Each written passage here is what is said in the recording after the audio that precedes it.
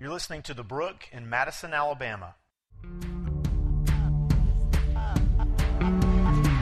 want a fire that can burn me clean. Hello. Good morning. So, Chip texted me yesterday. Chip Ousley, our youth pastor, in case you don't know when I just say Chip. Hey, Brian, can you or Chad do the announcements tomorrow? I have strep throat. And we said, yes, please stay away. So please pray for Chad and in particular their children that they don't catch that. Yes, you know what I meant. Pray for Chad as well because they all have to deal with me. So about 10 years ago, Morgan and I read this book that really changed our view and our approach to parenting called Shepherding a Child's Heart. And we actually have taught a couple classes of that book here, and I know many of you have read it and been impacted by it. One of the things that really struck me and stood out to me when I read this book was my discovery of an approach to parenting that I never really knew it was out there and labeled, but I not only discovered it, but had to feel the guilt of, oh yeah, that's kind of where I've lived until now. And the whole idea is called behavior modification. And I want to share with you this morning a little bit of an example of the difference between behavior modification and actually biblically discipling your child or your children. Okay? So hang with me here. Let's say that my family and your family, we're going to go out to eat. And does everybody like Mexican food? I hope so. We're going to go to Rosie's. So we go to Rosie's, and because you're with me, you will be seated next to the loudest child in the restaurant. That's just the way it works.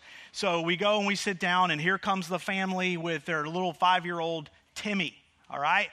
And Timmy, he's in a bad way today. He just woke up from a nap. He doesn't want to be there. He doesn't like Mexican food. He thinks his sister's shirt is ugly. He wants to play on his mom's phone. All kinds of things are wrong. And so they get to their table, and he's banging his chair. He's slamming the salt and pepper shakers, and mom and dad are going, Timmy, you got to knock it off. Stop. And, dad has been at work all day. And so dad's exhausted. Mom, however, has been at home with Timmy.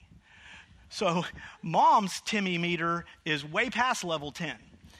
And so in just a mere search for sanity, what does mom finally do? She reaches into her purse and she grabs her phone and she pulls up Angry Birds and she sticks it there in front of Timmy and poof, it's like magic. All of a sudden, Timmy's quiet.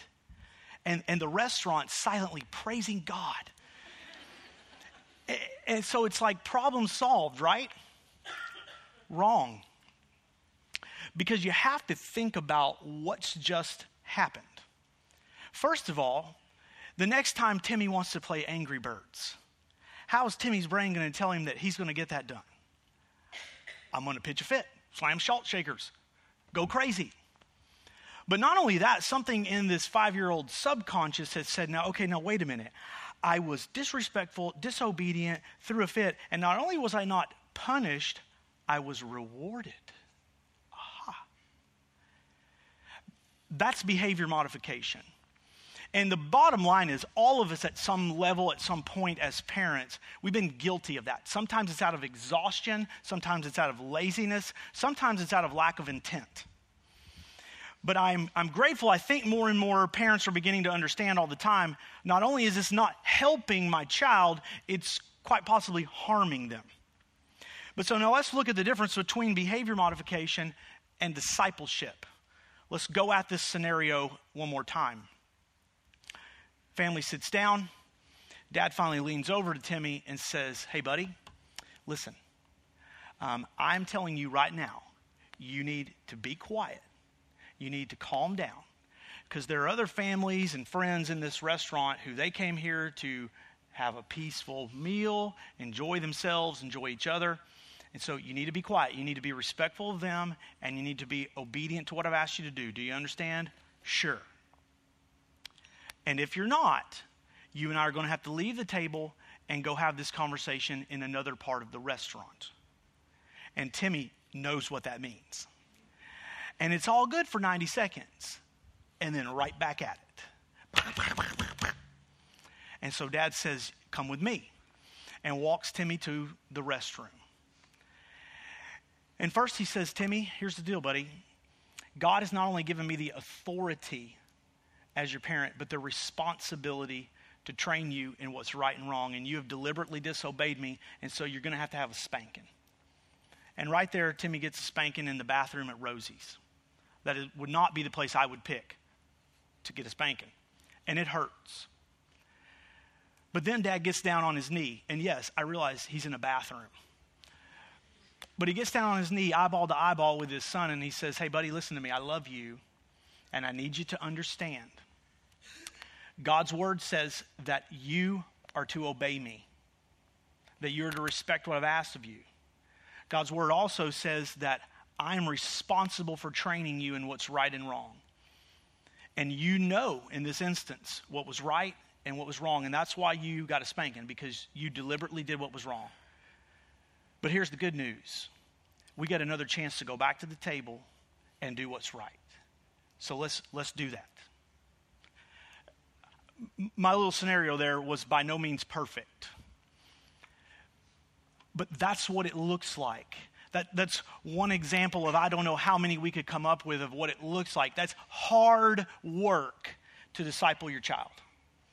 But there is a vast chasm between behavior modification and discipleship. Someone's behavior being modified doesn't really matter or help if their heart isn't transformed. And if you read the Gospels, in particular, you get into the book of Matthew, that's the essence of the Beatitudes. Moreover, the Sermon on the Mount, right? That Jesus is saying, you've heard this said, and you've heard this said, and you've heard it said for good reason.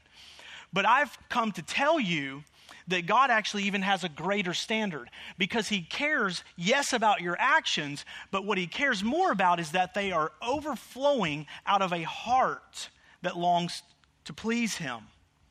You've heard it said, do not commit adultery. Well, I say, don't even lust. You've heard it said, do not commit murder. Well, I say, don't even harbor anger in your heart. Jesus keeps drilling home, this is a heart issue. So the Apostle Paul comes along. And one letter after another, Paul keeps affirming that this whole idea and principle also spills over into our salvation. That salvation, make the connection that it is also an issue of the heart, not just of behavior modification. So we get into Galatians chapter 1, and a couple of weeks ago, we pointed out that not only in Galatians 1, but throughout the letter, there's this theme that runs through it. And the theme is Jesus plus what? Anyone? Nothing. Jesus plus nothing equals everything. That if I add anything to the gospel, I no longer have the gospel. These false teachers had come along and gone into the churches in Galatia, and to kind of put it in a simple way, what they were teaching the Gentiles was you've got to become a Jew and then you can become a Christian. And Paul hears of this and writes this letter to expose, no, that's a false gospel. Why is it a false gospel? Well, connect the dots with me here, because for a Gentile to start acting like a Jew, it's just behavior modification. And Paul writes this letter to say, no, Christ came to transform our hearts, not just change our behavior. And of course, last week, as Paul is defending his apostleship, we see him explain that God can redeem, save, and use anyone that he chooses, including you and me. And that brings us to Galatians chapter 2. So if you've got your Bible, join me. Turn to Galatians chapter 2. We're going to start in verse 1. Paul writes, then after 14 years, I went up again to Jerusalem. You'll remember that Paul said just earlier that he got saved. He spent 3 years preaching the gospel. Then he went up to Jerusalem to meet with Peter, and he hung out with Peter for like 2 weeks. And then all these other things occurred. Well, so now he's saying 14 years after that, 14 years later, I went up again to Jerusalem with Barnabas, taking Titus along with me. I went up because of a revelation and set before them the gospel that I proclaim among the Gentiles, in order to make sure I was not running or had not run in vain. It is almost certain that what we've just read Paul say here, that it is correlating to what goes on in Acts chapter 15. And I want to encourage you that this week, maybe take some time to not only go back and read Galatians 1 and then into chapter 2 where we're going to be this morning, but read Acts 15 along with it, and you will see how the events parallel one another. Paul went up to Jerusalem because of the Jerusalem council that was being held. And the reason why the Jerusalem council was formed was to address this issue that the Jewish legalists were bringing up, that a Gentile had to first become a Jew before they could become a Christian. Paul points out to us here in Galatians 2 that he wasn't summoned by anybody, like Peter didn't call for him or something.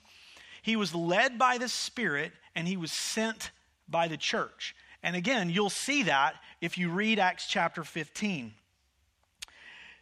What he was seeking affirmation of, I believe, first and foremost, yes, he went up for the Jerusalem council, but you'll see that he says, I went up because of a revelation, and then he says, I set before them the gospel that I proclaim among the Gentiles, in order to make sure I was not running or had not run in vain. Paul is saying, I want to make sure that the gospel that I am preaching, and the gospel that Peter is preaching, that James is preaching, that actually James would be dead at this point, I believe already, that Matthew is preaching, the gospel that we who claim to be the apostles of Christ are preaching is the same gospel. He is seeking out unity and harmony in the gospel that they're preaching, and it's achieved at the Jerusalem council. They affirm that is the gospel that we all believe. Now, while there, Paul gets the opportunity to speak. You notice he says, I went up because of a revelation, and then he says, and I set before them. Paul gets to get up in front of the council, and what he does is he says, first of all, here is the gospel that I preach. And he lays it out for them. And then he says, and every time that I preach it, people are coming to Christ. Not only that, Gentiles are coming to faith in Christ. And they all show true, genuine evidence of salvation and conversion without being circumcised and without conforming to your dietary laws. So let's make very, very clear here. These Gentiles are coming to faith, and they are sanctified and justified through faith in Jesus Christ alone, period, end of story. And that's what he lays out. Now, I love it. Paul takes the evidence along with him. He takes this young man named Titus. Look at verse 3. Even Titus, who was with me, was not forced to be circumcised, though he was a Greek, a Gentile. Yet, because of false brothers secretly brought in, who slipped in to spy out our freedom that we have in Christ Jesus, so that they might bring us into slavery again. To them we did not yield in submission even for a moment, so that the truth of the gospel might be preserved for you. It's not an accident that Paul takes Barnabas and Titus with him. He takes Barnabas because Barnabas is a very well-known Jew, and Barnabas can attest to a couple of things. First of all, Barnabas can also affirm with Paul, I have seen these Gentiles come to faith in Christ, and I have completely seen the evidence that they are believers, they are Christians, without conforming to everything that the Jews are demanding of them. But Barnabas is also able to say, but I now in my own life have experienced the freedom that the Holy Spirit has brought, and it's an incredible thing. Paul brings Titus because Titus is a Gentile who all you have to do is watch his life and see his conversion and his salvation are real. So, why is this going on? Why are the legalists, the Pharisees, the Judaizers, why are they in such an uproar and demanding, no, they can't just come to faith. They've got to conform to all of this as well. I think there were two big arguments that they kept pushing that were behind all of this. The first argument was this: you can't just preach the gospel. Because if you just preach the gospel and you don't also preach the law, people are going to walk in licentiousness. That's one of your favorite words, isn't it? Has anybody used the word licentiousness at any point in the last 5 years? I have not. But the reason why I use it this morning is because it's throughout the New Testament and it's important for us to understand it. What they were arguing is, if you just preach the gospel and you don't keep demanding the law, people are going to completely abandon the rules. You look at the word licentious and you see the root word in there, license. It means to live like without a license. People are going to completely abandon the rules. If you remove the law, if you remove the fear of hell, if you remove the weight and the burden of guilt, if you take all of that out, people are just going to go crazy and live however they want to. You can't just preach the gospel. That's crazy.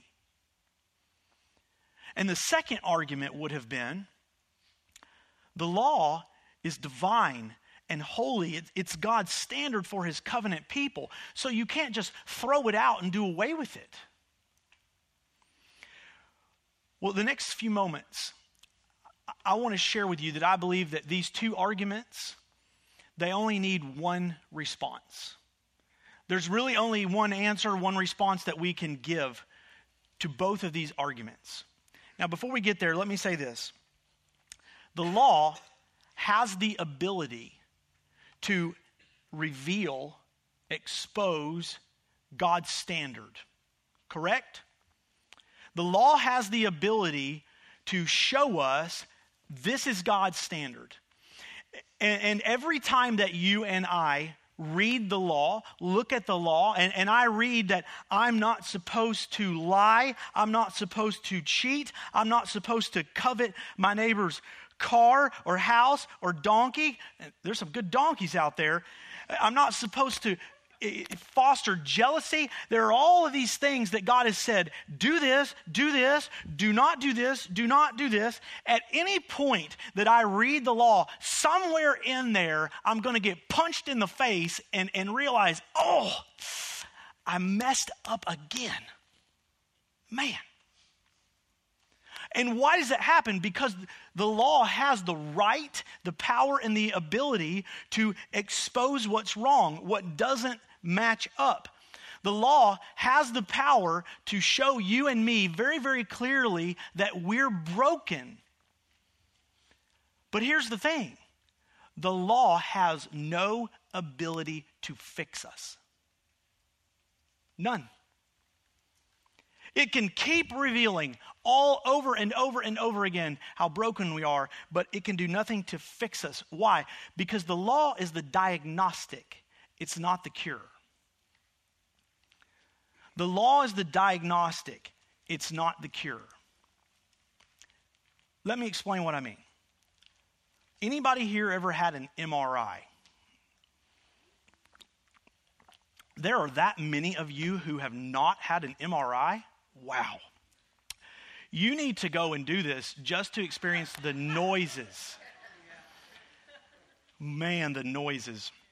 So, I played volleyball for 15 years of my life, competitive, recreational, both.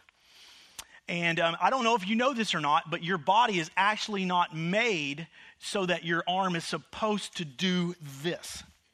And so doing this repetitively over and over, your shoulder is going, stop, please stop, help. And I did that for 15 years. Also, when I was in college and seminary, I remember very distinctly 2 occasions playing pickup basketball and running into this guy named Jason. Both times, Jason, completely different occasions. And my shoulder throwing out and then throwing back in. That's fun. That's one of those things that about 15 seconds later, you think, I might possibly throw up everything I've ever eaten. But Jason was about 6'4", 230, and as you can tell, I was not. And so my shoulder lost that head-on battle. And then I've lifted weights on and off for several years, as you can obviously tell. And even more so in the last few years, but a lot of those years probably did it wrong. Like 95% of the people in the weight room do it wrong. And so all of this stress placed on my shoulder. So about 5 years ago, I finally wound up in Dr. Johnson's office and telling him, it feels like somebody has jabbed a Phillips head screwdriver in my shoulder. And so he says to me, I will always remember this, okay, well, so if it starts keeping you up at night or waking you up, then we probably need to do something about it. And I just told him, I'm like, look, man, we are way past that because I am up at night in pain. So I got to go and meet Dr. Greco. David's just, who else in here has met Dr. Greco? Look at this. I'm telling you, folks. See, Dr. Greco isn't just like a shoulder guy in town. People come from other states for Dr. Greco to do your shoulder surgery. Dr. Greco sent me to have an MRI. So I wind up in Dr. Greco's office, and he pulls up my MRI on the screen, which just looks like, I don't know, mud or something to me. But he's showing me, very clearly. You see this? This is your labrum, and you'll see there's a slight tear here. And then he starts showing me all the scar tissue around this and telling me all the things that are wrong and then informing me, and there could be other things that we just won't know until we get in there, which that's always great to hear. But so now, let me say this. You're going to say, well, hey, could I go do some more rehab or physical therapy? You can. It's a free country, but it won't do any good. Dr. Johnson, he's done everything that he can to help you, or else he wouldn't have sent you to me. So, here's what we're going to do. And this is what he said to me. I have a 100% success rate. Did he tell you that? I have a 100% success rate. So we're going to go in, we're going to clean that thing out, you're going to do 5 weeks of physical therapy, and you're going to be good as new. Okay, let's do it. And I will be honest, I am definitely not as good as new, but I am way better than I was before. But so now let's go back to the MRI for a second. The MRI very clearly showed me I had a problem. Actually, it didn't clearly show me, but it clearly showed him, and he explained it all to me. The MRI very clearly exposes you have a problem. Here's what's wrong. But it has no ability to fix it, does it? Because I could have said, you know what, Dr. Greco, I'm really not sure you're looking at things correctly there. Let's do this again. And I could have shelled out another $200 and gone and had another MRI, and we would have been looking at the same thing, and I wouldn't have been any better. Could have had 14 more, and it wouldn't have done anything to help me. Why? Because the MRI is the diagnostic, but it's not the cure. It can show me where I'm broken, but it can't do anything to fix me. The surgeon is the only one who can fix what's wrong with my shoulder. Now, go back with me to the law for a minute. The law can reveal to you and me all day long where we're broken and where we need healing and where we need repair, but the law can do absolutely nothing to fix us because the law is the diagnostic. It's not the cure. Jesus is the cure. God gave us the law so that it sits there and we put our life up next to it and we're able to see very clearly through the power of the Spirit, I am broken and in need of repair. I am messed up. I am sinful. And regardless of how hard I try, I can't seem to get this MRI to look any better. And God says, well, and that's why I am sending my son, because he's going to fix it for you. Jesus is the cure. So understanding that and knowing I'm in a room with a whole lot of people who probably would say, I believe that. Jesus is the cure. Absolutely. It begs the question then, why are there still so many people, sometimes even us, who claim to be followers of Christ, claim that his blood has covered our sin, that the Lamb of God took my place, his blood poured out, my sin erased, and yet I keep going on living like I'm sick?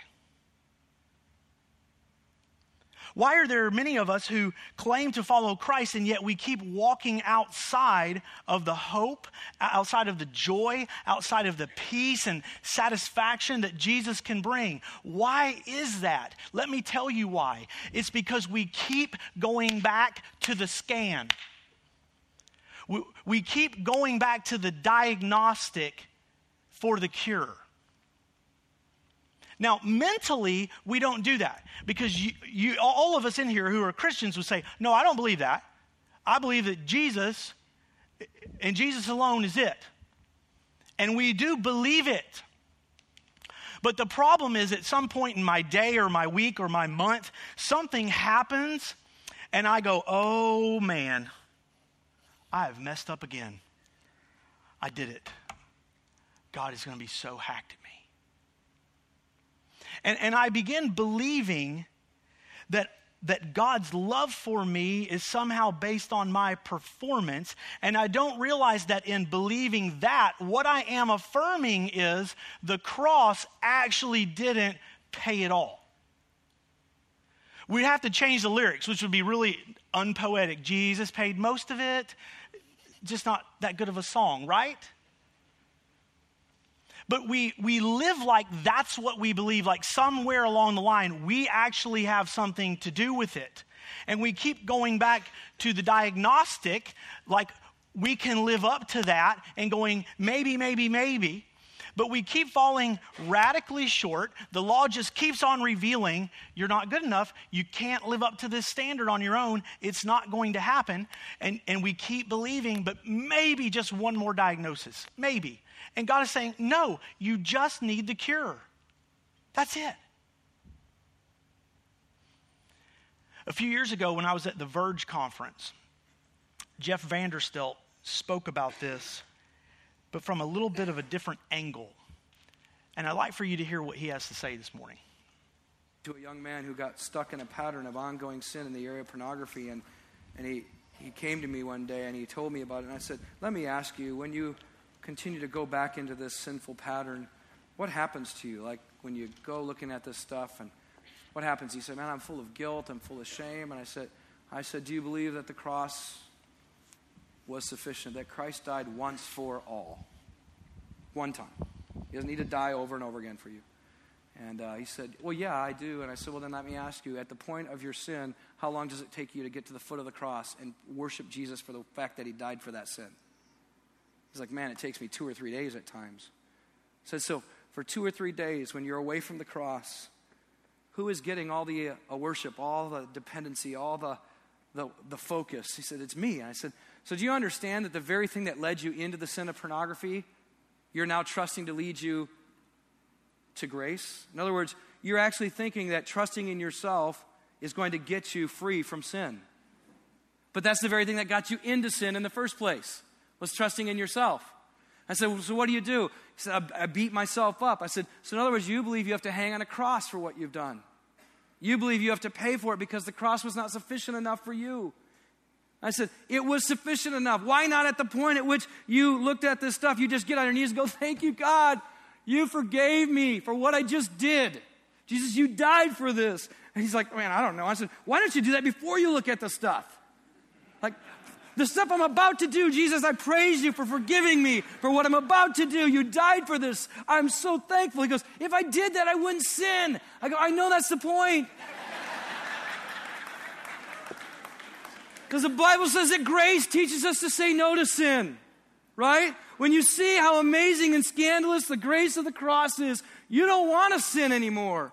You want to cling to the cross. You want to love Jesus. You want to worship him. You want to say, nobody does this.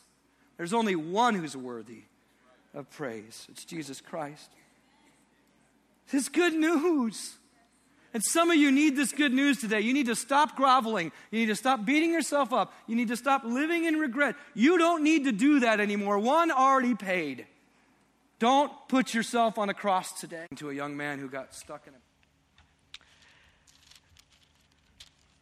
The basis of the legalist, the Judaizers, the Jews, their arguments was fear. Fear that people are just going to run crazy and live in sin. But here's the thing. We don't stop sinning in order to fix the problem. We don't stop sinning so that the problem is solved. We walk in victory over sin because the problem has already been solved. It's already been taken care of by Christ. Done. Period. We don't change our behavior, or let's use the same words. We don't modify our behavior so finally we fall in line with what God says we're supposed to do, and God finally says, I am finally happy with you. No, our behavior changes because the Spirit of God indwells us and transforms how we think and how we live.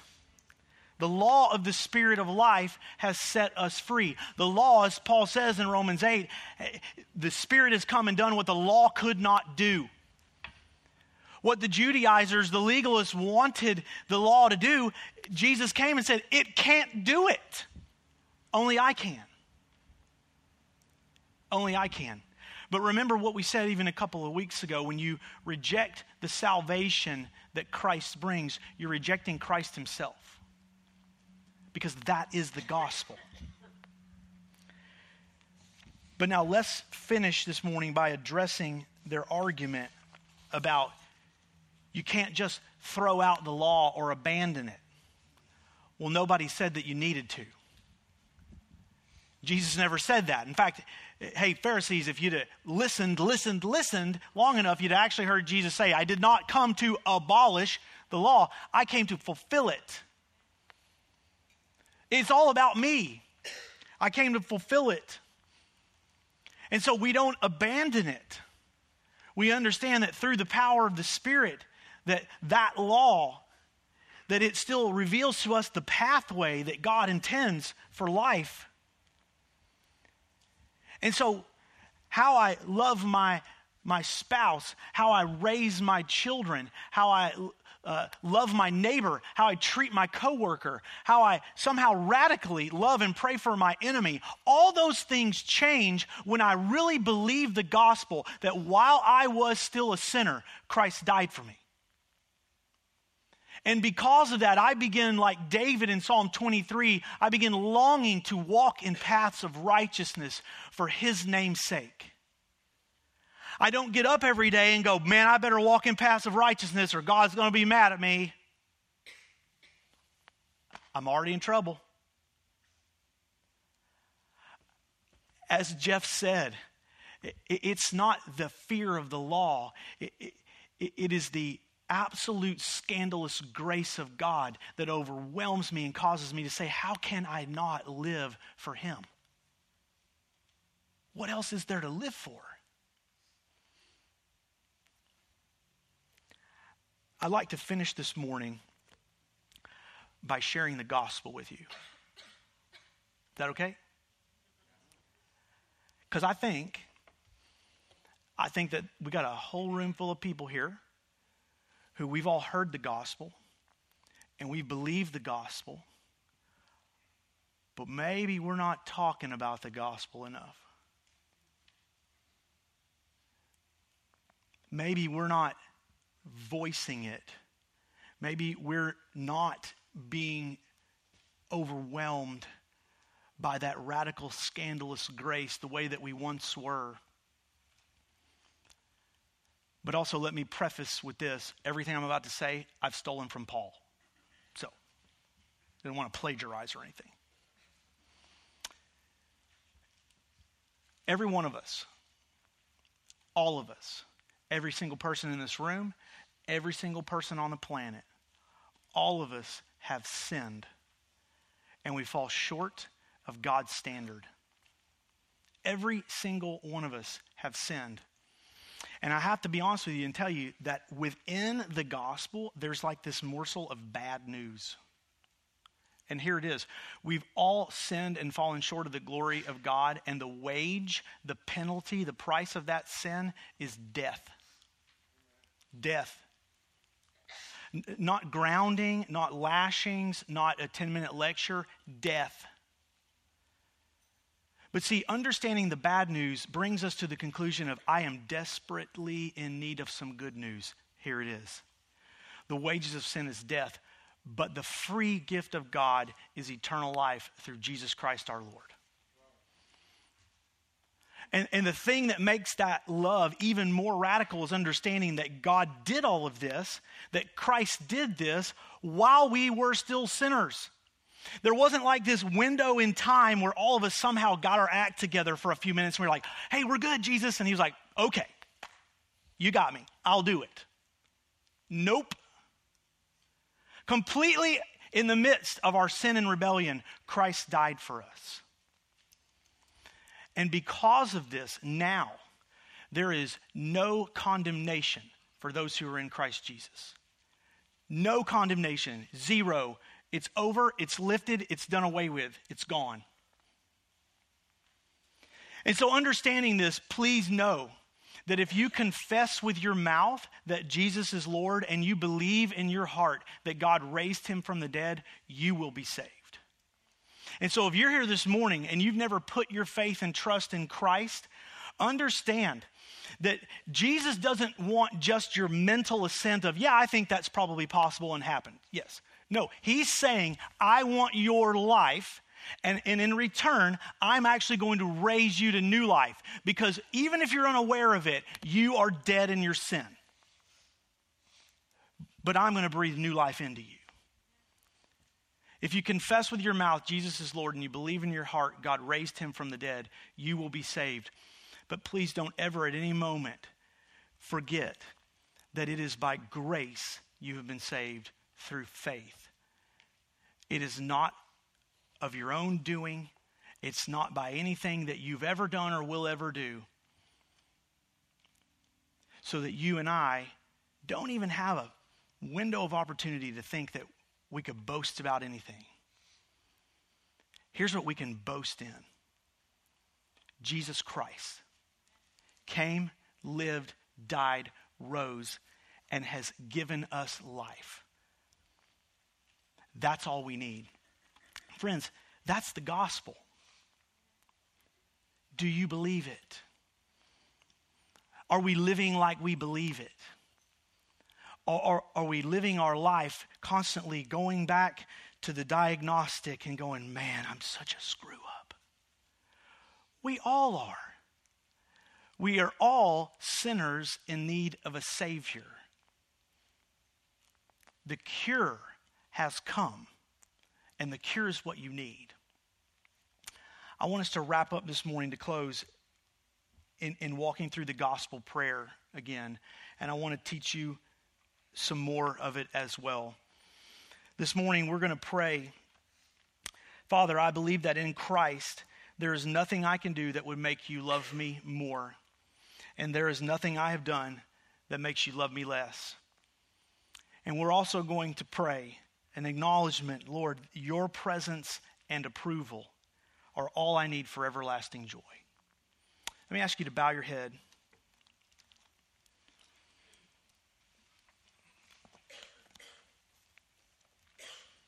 Would you pray that this morning?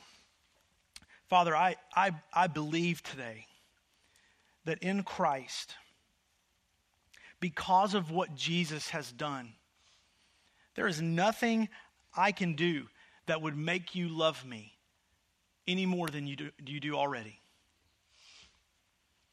And Lord, there is nothing I have ever done that will make you love me less. And maybe this morning you need to pray, Lord, please lead my heart to the place of believing that. And then would you also pray, Father, bring my heart and my life to the place where I truly believe that your presence and approval are all I need for everlasting joy.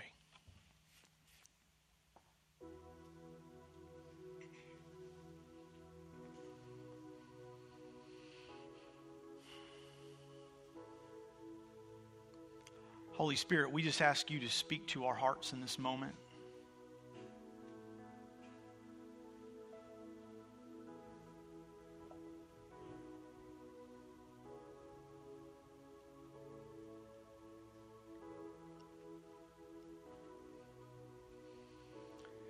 Jesus said, no one comes to me unless the Father draws him. If you're here today and you've never put your faith and trust in Christ, and yet you feel something drawing you in, that's because we've been praying for you that God would already be working in your heart to draw you near. And in just a couple minutes, when we stand together to sing, some of our pastors, our elders, our leaders are going to be in the back at the tables. They would love to talk with you, to pray with you. We would love for more than anything for you to meet Jesus Christ today.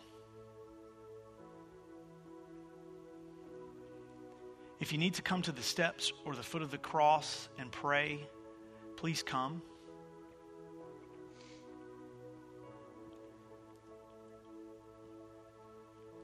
Lord Jesus, in these moments, we just proclaim you are King of Kings, Lord of Lords. You are the Lamb of God. Your name is above all names. You're the only one worthy of our praise.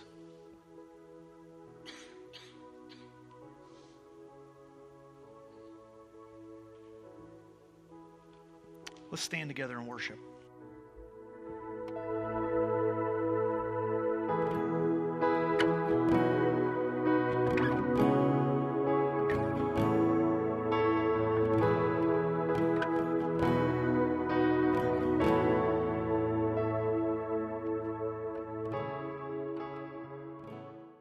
Thanks for listening to The Brook.